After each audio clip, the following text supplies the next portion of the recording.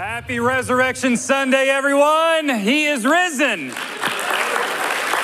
Let's try that one more time. When I say he is risen, I want to hear you loudly, especially out there, say he is risen indeed. Here we go. He is risen. He is risen. Amen. That's right. Jesus is alive because 2,000 years ago, he walked on this earth like you and I do, and he, unlike us though, was perfect. He lived a perfect life so that he could be the perfect sacrifice for our sins. He died on Good Friday, but his death was not in vain. In fact, he rose again on Sunday so that he would defeat death once and for all. Anyone who calls on the name of the Lord will now be saved through the gospel message of Jesus. That is what we're here to celebrate. And so I want to welcome you, especially if you are visiting. My name's Jose, and we, Cypress Creek Church, are a group of imperfect people who are all on a journey to follow the perfect risen Savior, the Lord Jesus Christ. So it is great to see you. It is a beautiful day out there. Love to see folks enjoying the weather, nice and cool, garage doors and up. You really can't ask for much more. We're going to celebrate baptisms after this gathering. We're going to drop eggs from a helicopter. Are you kidding me? I mean, it's like heaven on earth. It is fun to do this. And this morning, what I want to encourage us is to not only listen to the resurrection story, but to also take it personally. Is the resurrection of Jesus personal to you and to me? In Romans chapter 10, verse 9, Paul writes that anyone that declares with their mouth that Jesus is Lord and believes in their heart that God rose Jesus from the dead, that he actually resurrected his only begotten son, will be saved. We talk a lot about Christmas presents. We don't talk enough about the ultimate Easter present, and that is eternal life through Jesus. Do we take this personally? See, in chapter 8 of the book of Romans, Paul writes that the same Spirit that rose Jesus from the dead lives in us. So he who raised Christ from the dead will also give life to your and to my mortal bodies because of his Spirit who lives in you. Do you believe that this is true? Do you believe that Jesus really rose from the dead? This word believe also means trust. And I want you to think about what you trust in, maybe who you trust in. Right now, I trust this guy named Steven, who's gonna be piloting that helicopter that's gonna take me up in the sky so that I can drop some Easter eggs for the kids so that they can feel valued and they can know that you can have a little bit of fun at church, right? And so I trust Steven. I trust my wife on a daily basis. We wanna cultivate that trust in our relationship. Trust is a key ingredient in any relationship, and the same goes with our relationship with God. Do we trust God? In just a few minutes, you're gonna hear two stories of a man and a woman who have trusted God through the highs and through the lows. I'm gonna step aside here. And Easter, in this church, we celebrate it a little differently. We feature two real life stories, testimonies of resurrection. So you'll hear in a second from Tom Vandewally and Melinda Skurlock. But before, let's turn to God's word real fast and learn how Peter, one of Jesus's best friends, teaches us how to trust in God. We're in Matthew chapter 14, setting the stage. Jesus has just fed 5,000 people, and he's told his disciples, hey, go on a boat. I'll meet you on the other side. The storms came, though. Around 3 a.m. is where we find ourselves. There is a storm. The disciples are afraid, and to add on top of that, they think they're seeing a ghost. It's not a ghost. It is Jesus walking on water. Here's what Matthew 14 has to say. Immediately, Jesus spoke to them being the disciples, saying, take heart, it is I, do not be afraid. And Peter answered him, Lord, if it is you, command me to come to you on the water. And he said, come. So Peter got out of the boat and walked on the water and came to Jesus. What an amazing miracle. But when he saw the wind, he was afraid, and beginning to sink, he cried out, Lord, save me. Peter shows us how to trust in Jesus through these quick verses. First thing is Peter got out of the boat. Peter got out of the boat. Jesus called him, and Peter had faith and trusted in Jesus when he said, come. What would it look like for you to get out of your boat? What if your boat was your comfort zone? Trusting in Jesus means releasing control of our lives and letting him take a hold of our lives. What would it look like to take that next step in your faith journey? What is it? Maybe it's what we're going to celebrate out there. Maybe you have already said yes to Jesus, and you now, the next step would be to make that faith proclamation public by celebrating and getting baptized. Maybe it's making Sunday morning a priority on your schedule to bring your family to church so that you can hear from God's word, be encouraged by God's people, and continue to learn what it looks like to follow him. Maybe it's joining a community group where you can come alongside people and live life together. Maybe it's confessing that sin that is festered in the darkness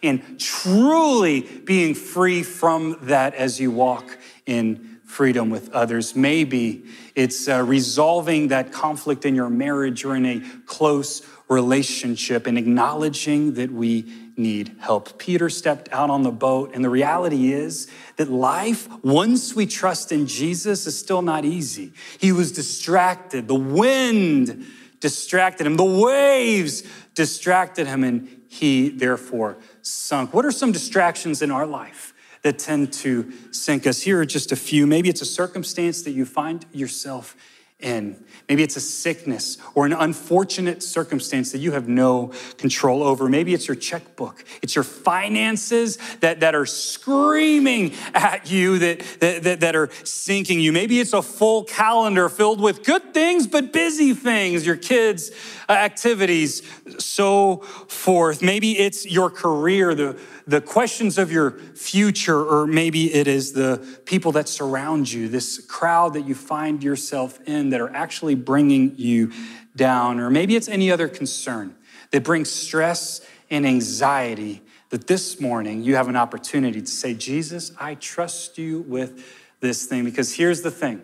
Right after Peter uttered the two most important words that any human can say to God, Lord, save me, the Bible says that Jesus immediately, everyone say immediately reached out his hand, took hold of him, saying to him, "Oh, you of little faith, why did you doubt?" And when they got into the boat, the wind ceased, and those in the boat worshiped him, saying, "Truly, you are the Son of God." What are the things that are holding us back from wholeheartedly putting our trust in God? I hope that this morning, as we hear from Tom, as we hear from Melinda, something would stick out and that we would walk out of here knowing that we are trusting God more than we came in. Please help me give a loud round of applause to Tom and Melinda.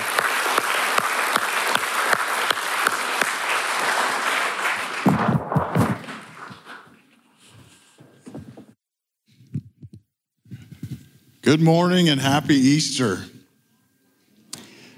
Thanks. I managed to make it through the first two times without blubbering, but my family's here, so no promises for this one. I hope you guys feel the same joy, peace, love that I feel when I sit in this church. It's been a life changer for me, and if you give it a shot, give it a chance, it'll do the same for you. My life has always been about the feeling, or having the feeling that I was in control, or at least putting on the appearance to the outside that I was in control. Does that resonate with anybody out there in this audience? I was born in Hondo, Texas, the youngest of 7 kids. I have 5 older brothers and an older sister. And I think by the time I came along, my parents were tired. My dad worked long hours to try to put food on the table for us. And as a result, I didn't get much one-on-one time with him. As a matter of fact, I can remember total of 2 conversations, one-on-one conversations with my dad. And unfortunately, they were just about a sporting event that I just played in. So a few years ago, he commented that I was an easy kid and that my brothers raised me, but I don't think he understood how deep that cut. Being raised by my brothers was like being raised by a pack of wolves. Anytime they thought that I did something wrong, the justice was swift and it was usually physical. There was definitely not any conflict resolution taught in our house in any way. The only time we'd get some resolution is if my mom had enough of the screaming, and she'd go to the closet where my dad kept the belts, and she'd rattle the belts, and the noise it made on the nail that it was hanging on was the signal that you need to get out of the house or they were coming for you. But the result of me being raised by my siblings is that I learned to stay quiet. I learned to keep my head down. That was the easiest way to avoid getting into some sort of fight. Don't get me wrong, I love my family and I look up to my siblings. But I spent most of my life emotionally hiding and protecting myself. Unknowingly, I started building walls around my heart to control the hurt and the isolation that I felt. So I looked to the influences in my life to try to find joy. And those influences were other teenagers and MTV. And I thought I had found the one thing that would bring me the most joy in my life, and that was alcohol. At 14 years old, I had my first beer. And I thought that was the most disgusting thing I've ever drank in my life. And then 10 minutes later, I thought it was the most incredible thing I had ever drank in my life. And I spent the next 30 years of my life finding out that that was definitely not the truth. Most every heartache, bad choice, regret I have in my life was fueled by alcohol.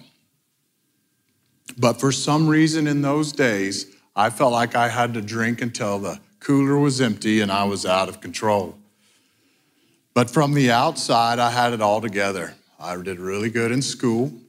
I did really good in sports. Not that good. But anyway, I was an altar server in the Catholic Church. We went to church every Sunday without fail. Knew my sacraments, I knew God, and I knew his commandments. But a personal relationship with Jesus Christ was just not something that I even thought possible. Graduating from high school, I went to A&M. Thank you. I didn't have to do this the first two services. It's like, you should be awake by now. So I made good grades. I was very fortunate to meet the woman of my dreams and my soulmate while I was there. She was the first chink in the armor that I was building around my heart. She actually started to, I can't look at her because I'll start crying, started to show me what was inside that vault. Whenever we first met, I would try to be what I thought she wanted me to be instead of who I really was. And I remember when she called me out on that the first time, and she said, I don't want you to answer with what you think I want to hear. I want you to tell me who you really are. And the funny thing was I had no idea. Isn't that crazy? In college, I had no idea what my identity was.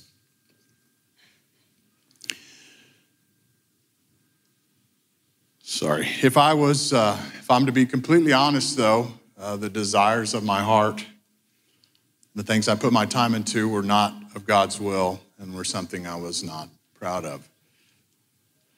I got a degree in civil engineering, a couple great jobs out of school, climbed that ladder of success that I thought would make me happy, but it was not the happiness that I was thinking.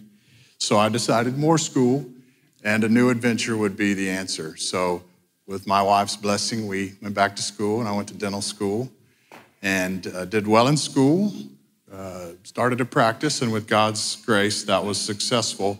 But all this time, still chasing that fleeting happiness. After dental school, we decided it was time to start a family. We had some rough difficulties. Don't do it. Don't look at her. Rough difficulties in the beginning. Miscarriages and surgeries took the place of the joy and the anticipation that we thought we would have starting our all-American family. But my wife is so strong, guys. We made it through, and by God's grace, we're blessed with 2 beautiful, wonderful, healthy kids. Up until this time, I thought that I could control things in my life with hard work and dedication. But those of you who have kids know that's thrown out the window. The challenges of parenthood seemed insurmountable some days, and the plan that we had made for our life was getting turned on its head. I felt a sense of hopelessness and despair that I had never felt before in my life. In retrospect, God was refining us. Our daughter in middle school came to Cypress Creek Church for summer hangout with a friend, and she came home and excitedly exclaimed to us that we really need to go to this church. And my answer to her was, we're Catholic. And that was it. But not so fast, my friend. God works again. Not long after, we decided that a new church home was what we needed. So we tried out a few different churches in the area, and Cypress Creek Church really spoke to us. My wife talked me into going to an encounter weekend, and I had really no idea what I signed up for. I'd never been a part of something where men so vulnerably shared their lives with each other. And I found myself telling my coach things that I had never told anybody else. I always thought that if I opened up the vault of my heart and showed people what was on the inside, that they would avoid me like the plague. But man, the opposite is so true. The more I opened up to the guys at Encounter, and the more that I share with my 6 a.m. Tuesday morning men's group, the closer we become. And shout out to my fellas out there. 6 a.m., it's early. It's early, but it's good. I will tell you that thanks to an awareness of the unchanging love of Jesus, I have gained control of my life again. I've found my identity. I'm a child of the Almighty, the creator of the universe, the loving and the merciful God. Hallelujah.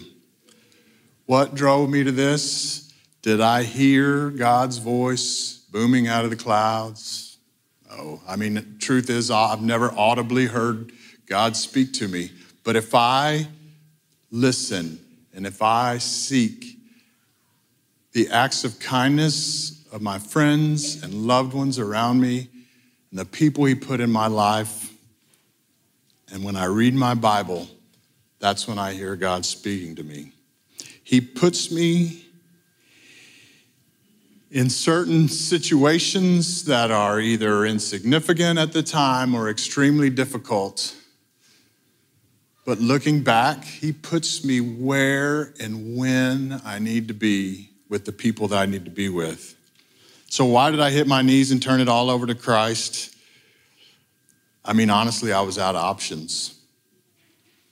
I had nowhere else to turn. He was my last resort. So I turned it all over to him. And I cried for help. And I'm so thankful that he scooped me up in his loving arms and poured into me with his true love. The crazy thing is, in order to gain control of my life, I had to turn control of my life over to him. I am truly, really ready and willing to say, thy will be done. So here I am now. I still have hardships and I still have anxieties in life. I still slip and I still mess up. I still struggle with sin. But thanks to God's mercy and grace, I have a different outlook. I am truly working on the heart change that Jesus wants me to have. And I have this awesome church community to walk alongside me. So here's the message from my story. Like Pastor Jose said in last week's message, if you rely on you, you will fail. If you rely on other people unfortunately, they will fall short. The only consistent source of strength and control in your life is reliance on Jesus Christ. Amen? So here's the update on my dad. He stood faithfully by my mom's side for the last 15 years of her life when she couldn't take care of herself. He gave up all his freedoms to be her sole caregiver. He was an example to his family and to his community of what it means to be married in good times and in bad. And I'm so proud of the husband he was to my mom. He's 84 now and he has dementia. He's living in San Marcos in an assisted living center. I've fully forgiven him. I've fully forgiven him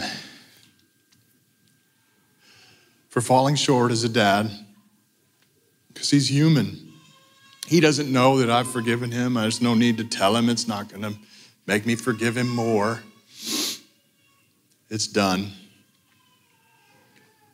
But he's vulnerable now, and now my Father in heaven is telling me I need to walk alongside him his last few years of his life.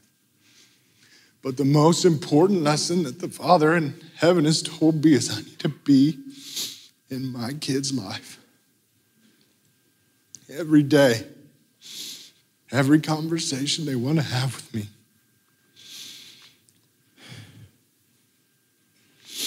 So is there somebody in your life that you need to forgive?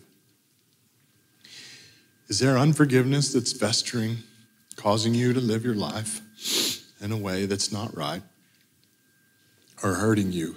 I pray that you turn that over to God.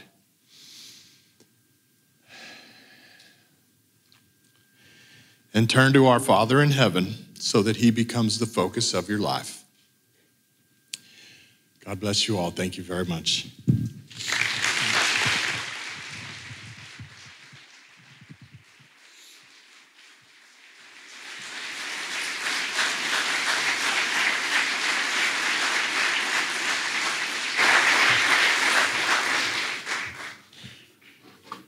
That's great, Tom. Well, this is a beautiful sight. Thank you, Jose, for letting me share, third time, my story. As I was thinking about this, I was thinking about a verse that really gives me so much strength. It's John 3:30. He must become more, and I must become less. Jesus told stories and parables. He told them to relate to people, to connect to people, and I hope that I can do the same in my story. I was raised by a single mother. She was very strong, very dedicated, very busy, probably tired as well. By the time I came along, I was the fourth. But every summer, I went to my grandparents from the time I was 2 weeks to 17 years old and spent the entire summer in West Monroe, Louisiana. My grandparents were my spiritual influencers. So grandparents out there, and I am one, that is a very important privilege, and don't take it lightly. You can and will make a difference in their lives. In the summer of my 15th year, I went to a student retreat. My granddaddy made me. But it was much like Focus, and I'll never forget that. I said yes to Jesus. I remember the invitation. I remember the song that was playing. But most of all, I remember my response, and that was yes. Well, I went home at the end of the summer in Houston, and I went back to my old lifestyle. I went back to my old friends. That was familiar. That was comfortable. But it wasn't the best choice for me. Jesus was not in that picture. I was constantly convicted from the Lord, but I was extremely rebellious. Fast forward 3 years, I went away to college, to the best college in Texas, Southwest Texas, Texas State. Are there any college students here? Thank you. Sorry, Tom. But anyway, my purpose in going was to have fun, just to have a blast, and it was an easy place to do so. In the spring semester, my boyfriend, who I dated in high school, came to join me. He happens to be sitting over there because now he's my husband.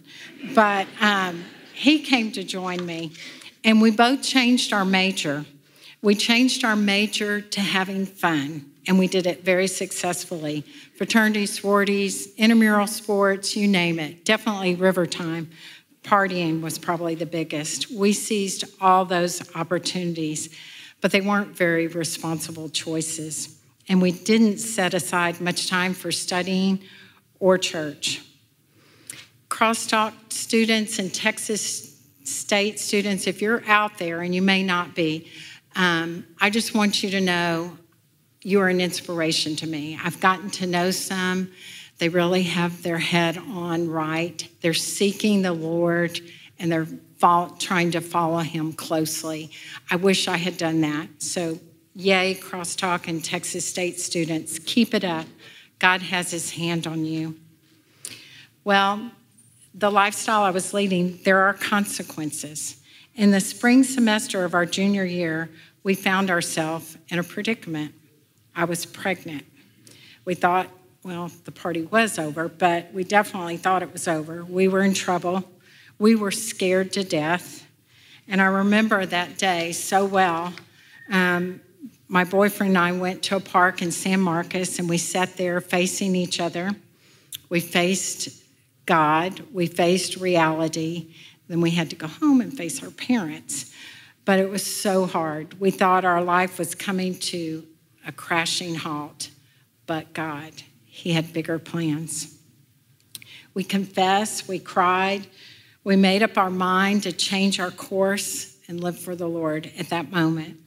So long story short, we quit school, we found jobs, we got married, and then several months later, we had a baby girl. She was precious, and we loved her so much, and we wanted her to know that Jesus loved her as well.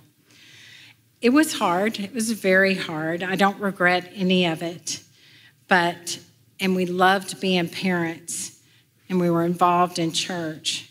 But later we had 2 more girls, and that was equally as much fun with their unique personalities. And we stretched our capacity to love them. We were committed to Jesus, and that is what made the difference. Early in our marriage, we went to an inner city church where my husband grew up. And it was really because of those people there in this tiny little church that ministered and mentored us that really changed our lives. They definitely changed my life. They accepted me with all my sin and my shame and my insecurities. And at one point, this older gentleman, and as I told the other groups, he was probably my age, but I thought he was really old. But his name was Richard Riley, and he said, Melinda, I want you to come help me with Vacation Bible School. And I was scared to do so. I didn't know anything about the Bible. I was insecure, but I did, and he encouraged me. And he considered me an A-team participant. I still felt like barely a D-. But really, that was the beginning of my spiritual journey. I had no idea. After 3 or 4 years, we moved to a different church, Houston's First Baptist Church. That became our church home for almost 40 years. And through the next several decades, like all families, we had so many challenges, like I'm sure all of you do. And we had several crises that could have really wrecked our marriage and have wrecked our family. But God was there.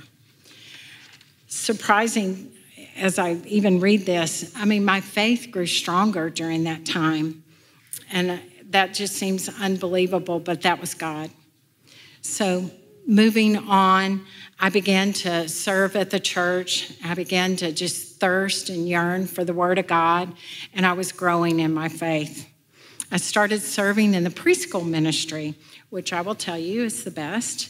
And they are the best, and you can learn so much from them. Many years later, my supervisor, and who was my mentor, the preschool minister, retired. And the pastor approached me and he said, Melinda, would you consider taking this position? And I said, no, thank you. It was way too big. It was an enormous job. But he said, would you at least pray about it? I mean, what are you going to do? Of course you're going to pray about it. So I did, but I knew I wasn't qualified. But part of the problem, I guess the major problem, was that I had such deep-seated shame and insecurity. But God moved me.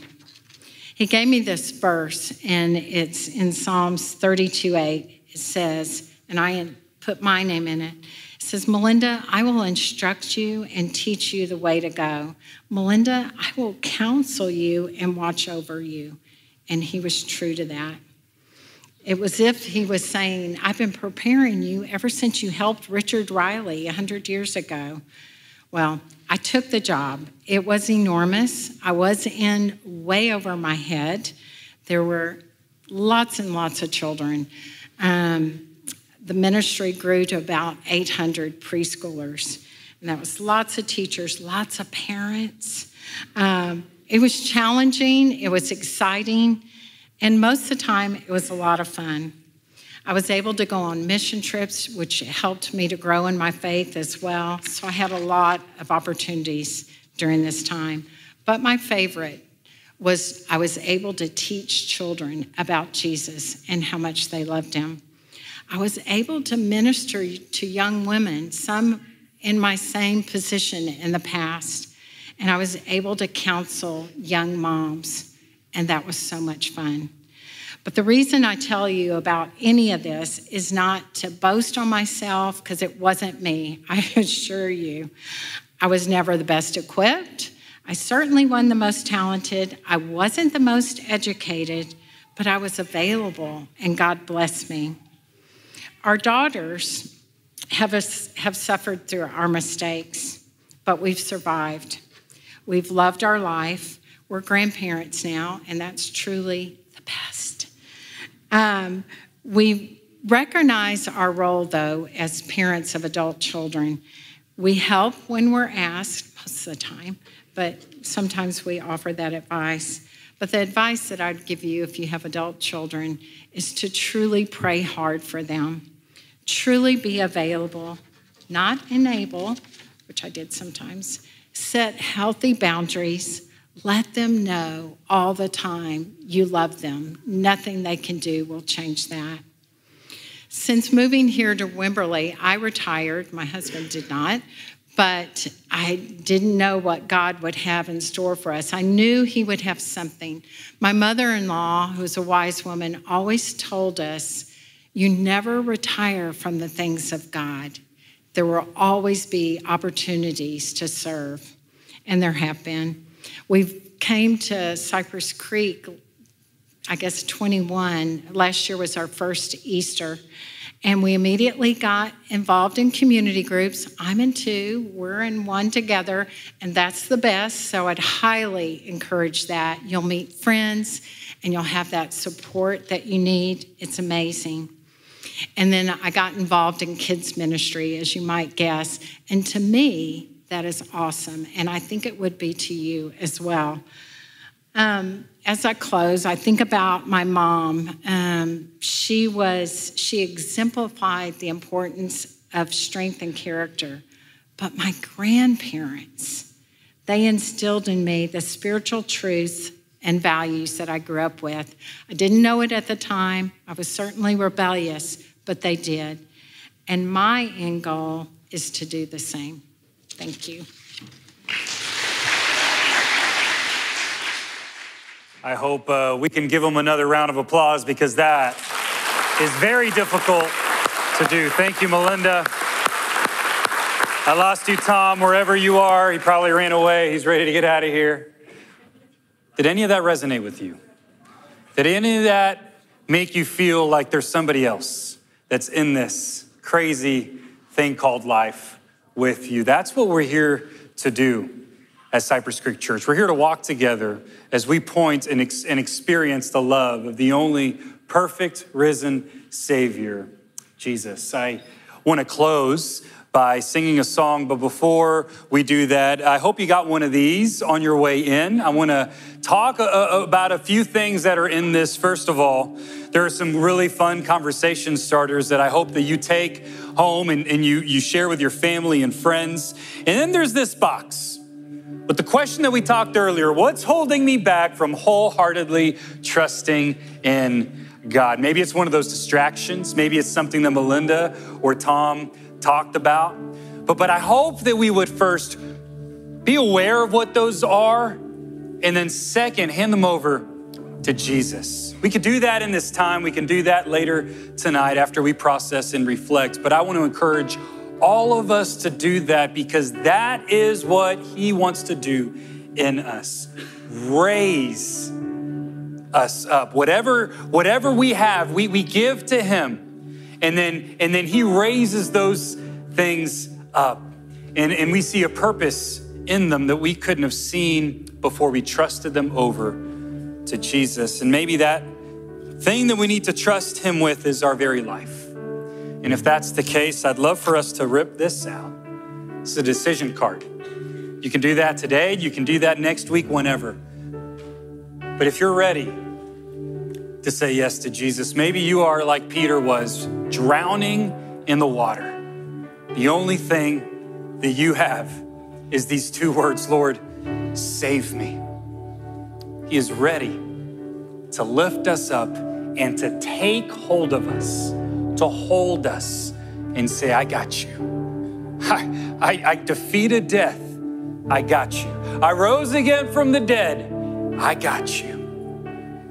Wonder if you would feel compelled to fill this out, put it in one of the boxes back there, give it to somebody with a lanyard, and say, I gave my life to Jesus this morning. Best decision that I've ever made, the best decision that we could ever have. There will be people praying, available for prayer here, there, outside. There'll be people with lanyards saying prayer. Please, I encourage you, if you want to be ministered to, let's not leave this place before we do that. The helicopter can wait. We're going to sing this song, and afterwards we'll celebrate baptisms. To my right, to your left, and the helicopter will be here soon. To my left and to your right. If you are able, let's stand and close in prayer.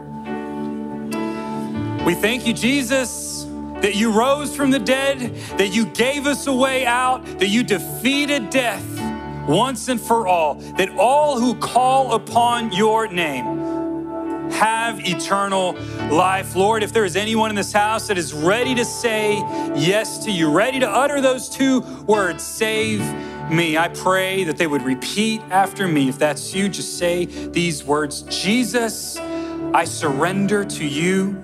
I give you my life and receive the payment that my sin deserves, that you paid for me on the cross. I receive everlasting life thanks to your resurrection.